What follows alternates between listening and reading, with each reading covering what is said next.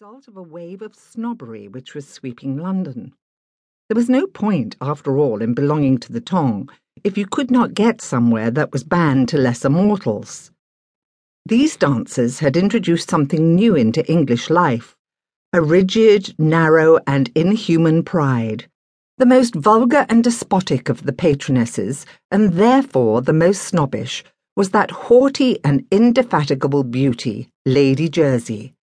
These rooms she reigned over had also become the highest marriage market in Britain, where some of the richest bachelors in the world could be seen executing Scottish reels to the fiddling of Neil Gow's band.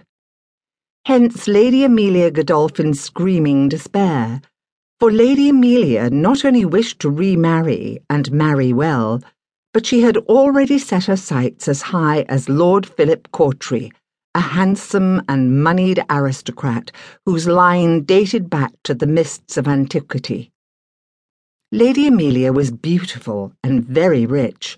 She was the daughter of an impoverished Irish peer who had shocked London by marrying a wealthy and elderly cit, Harold Godolphin, at the end of her first season. That she had married the rich businessman for his money was never in doubt, and he obliged her by dying some 6 months after the wedding and leaving her his immense fortune. Amelia had gladly taken the money and had set out to kick up her heels around the town. At first, her exploits were more hoydenish than scandalous, but she ended up having a much-publicized affair with the middle-aged Duke of Glendarran, despite the noisy objections of the Duchess. Just when it seemed as if the Duke might divorce his wife in order to marry Amelia, he died of a heart attack, brought on, said society maliciously, by his constant and strenuous efforts to behave like a much younger man to charm his fair mistress. Lady Amelia had promptly rusticated in Italy for 2 years, and then, assuming that the polite world would have forgotten her affair, she had returned to London to prepare for a season and to woo Lord Philip.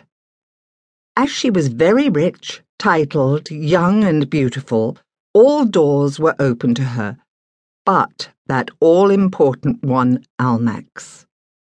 Lord Philip Cawtry was known to be notoriously high in the instep and would not take a wife who was not socially acceptable everywhere. At last her screams subsided into noisy sobbing, and her lady's maid knew, from long experience, that it was now safe to start to quietly clean up the damage of shattered china and to arrange for the looking-glass to be repaired yet again. Lady Amelia dried her blue eyes on a corner of the sheet and straightened her nightcap with her hands, which still trembled with rage and disappointment. She wrenched herself from the bed and stormed to a small writing desk in the corner and began to scribble busily. Then she held out the finished letter to the lady's maid, Elliot. "Elliot, see that a footman takes this round to Mrs. Beaton immediately," she demanded. And as Elliot scurried from the room, she sat tapping her foot and staring stormily into space.